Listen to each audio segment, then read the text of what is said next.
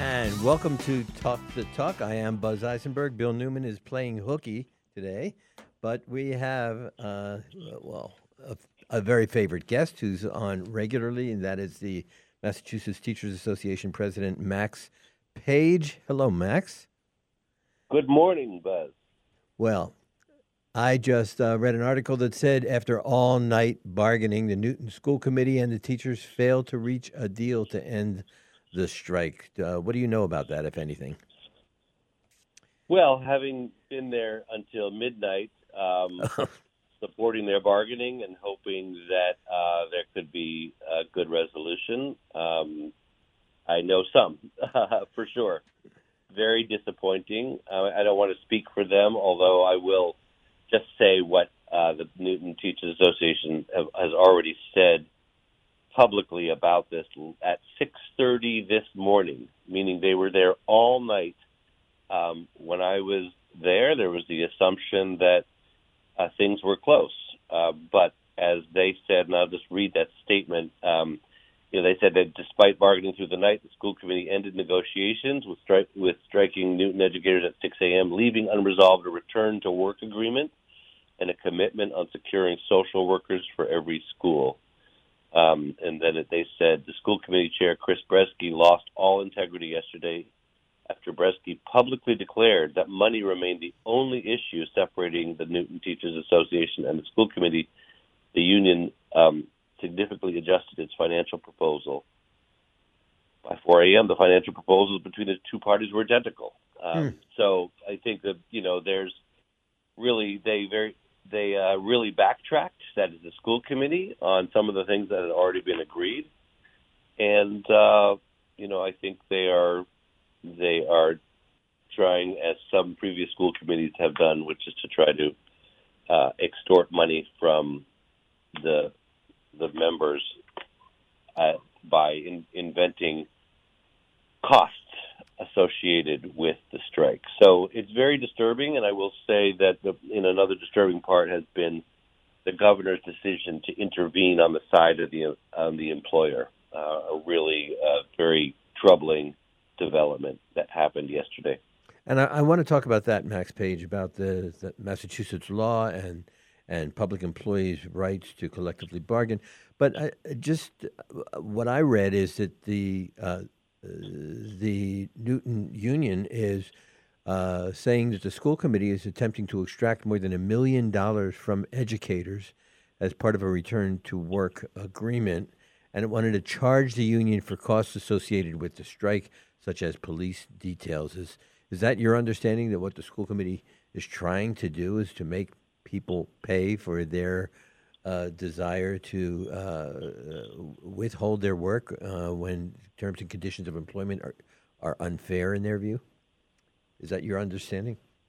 That is the understanding, yes. They are trying to, as I say, I consider it extortion, to say, we finally resolved any of the issues, and then to come in with this sort of these as you see in the news articles, extracting more than $1 million from educators. I mean, it's really appalling, and unfortunately, they were enabled by, I think, or encouraged to take this kind of just ridiculous and divisive stance by the governor's actions, the Secretary of Education trying to intervene on the side of the employer.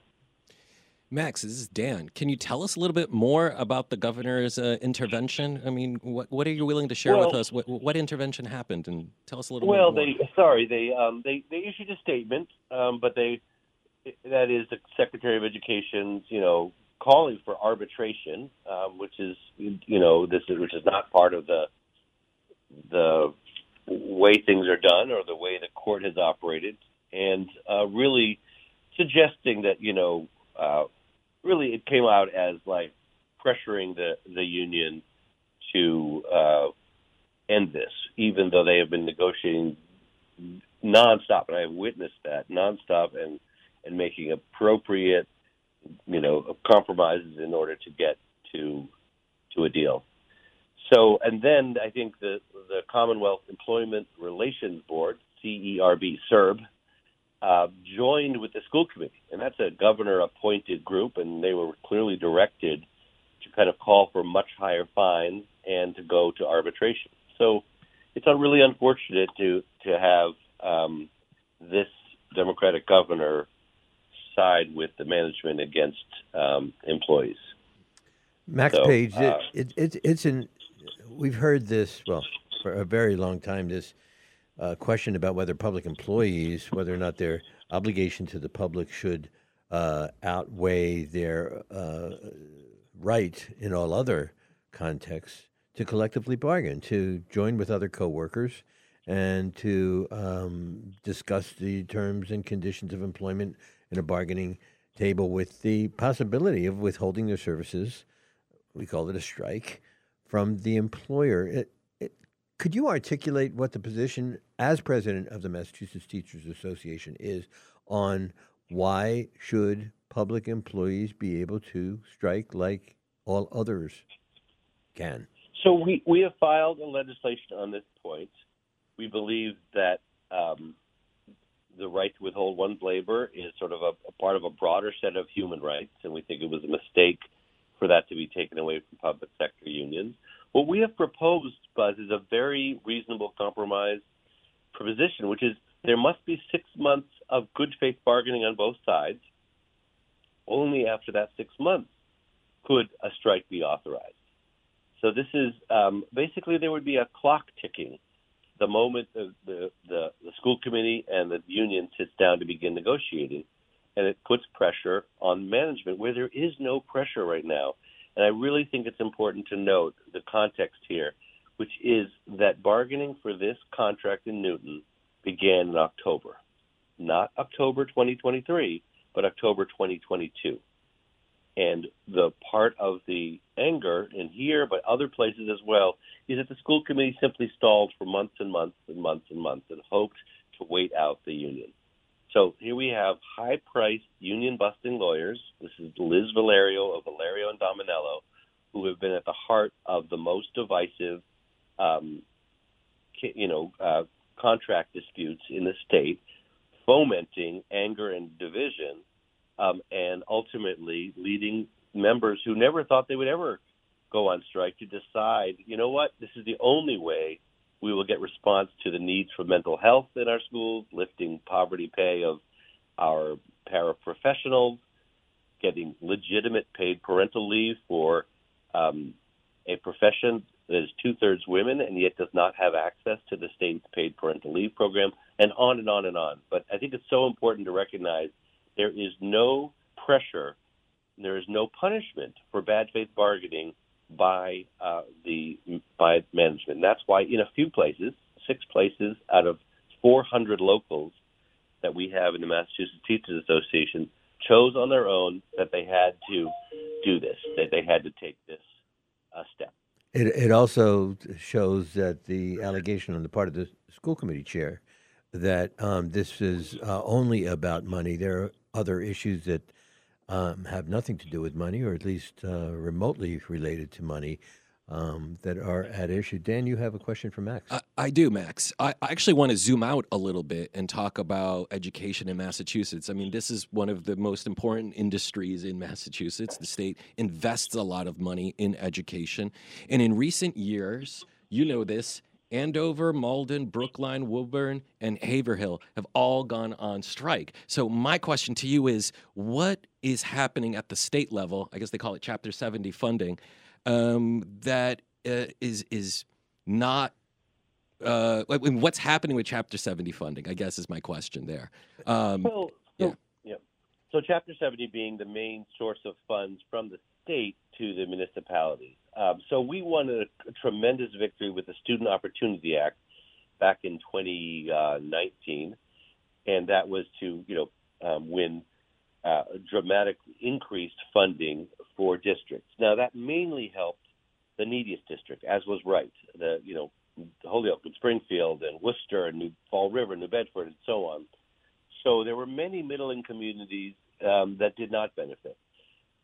And that is certainly part of the story here, that districts who did not get that much out of that Student Opportunity Act saying they are constrained, but this is a lot of also kind of invention by some of these districts. Some of these are very wealthy districts, Andover and Newton, for instance, and frankly Brookline as well.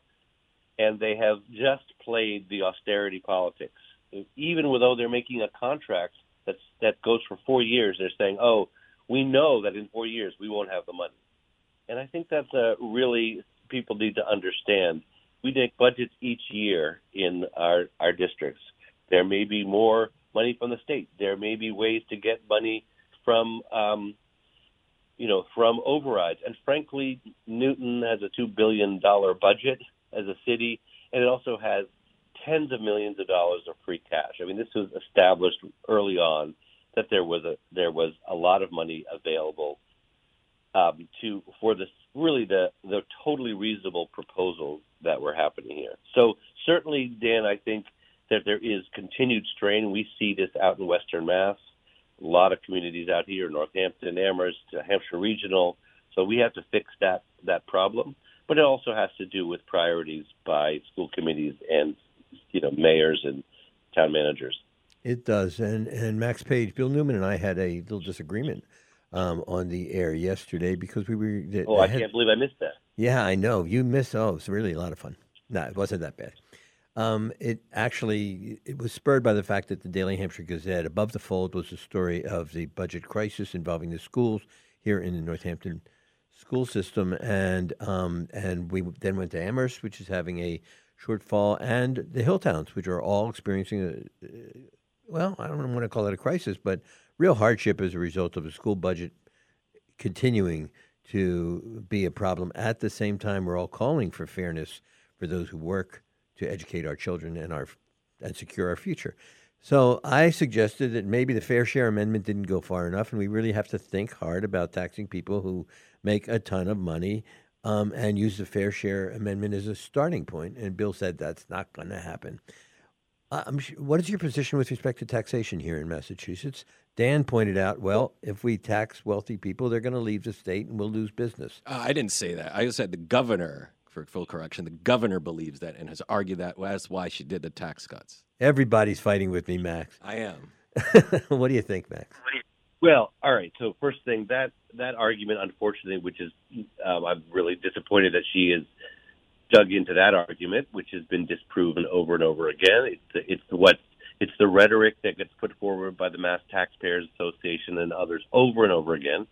We have not seen millionaires leave since the Fair Share Amendment was passed, and we knew that because other places, California, Minnesota, New York, New Jersey, that raised taxes on the very wealthiest did not see the exit as well. What we're seeing, the exit, is because of middle-income people or working-class people who can't afford to live here in the state. So that's a serious, serious issue. The Fair Share Amendment is investing in the things that make us prosperous: education and transportation, absolutely essential for our long-term prosperity. And the wealthy are here because this is a great place to do business, enormous, amazing, educated people, and they like to live here, and they like to send their kids to our outstanding public schools. So that's simply false. I think, the main issue is not necessarily additional taxes, which may be needed at some point, but also the tax cuts. Look, there were some good tax cuts in that package for working people. I'm not sure that tax cuts are the best way to solve a lot of those problems, but they were at least directed to the right people. But there was $350 million that went to very wealthy people. That was a complete waste. The short-term capital gains cut, right? The short-term capital gains and also the estate tax that really helps mainly the wealthiest with estates of $3 million or more. And so that's just, to my mind, utterly wasted money. It's a give back to the super wealthy. That money could have been used for schools, for higher education, for whatever else that we need. So that's the kind of backtracking from what the people wanted that I find disturbing. Well, that's a great place to leave it. Max Page, we are so lucky to have you not only as the president of the Massachusetts Teachers Association, but also here on Talk to Talk as a regular. Thank you so much for your insights, Max. All right. Thanks, Buzz. Thanks, Dan. We're going to be right back with Professor Salman Hameed. We're going to talk about the success of the Japanese moon mission and other thing. When you ask him what's up, we really mean what's up. We'll be right back. You're listening to Talk the Talk with Bill Newman and Buzz Eisenberg,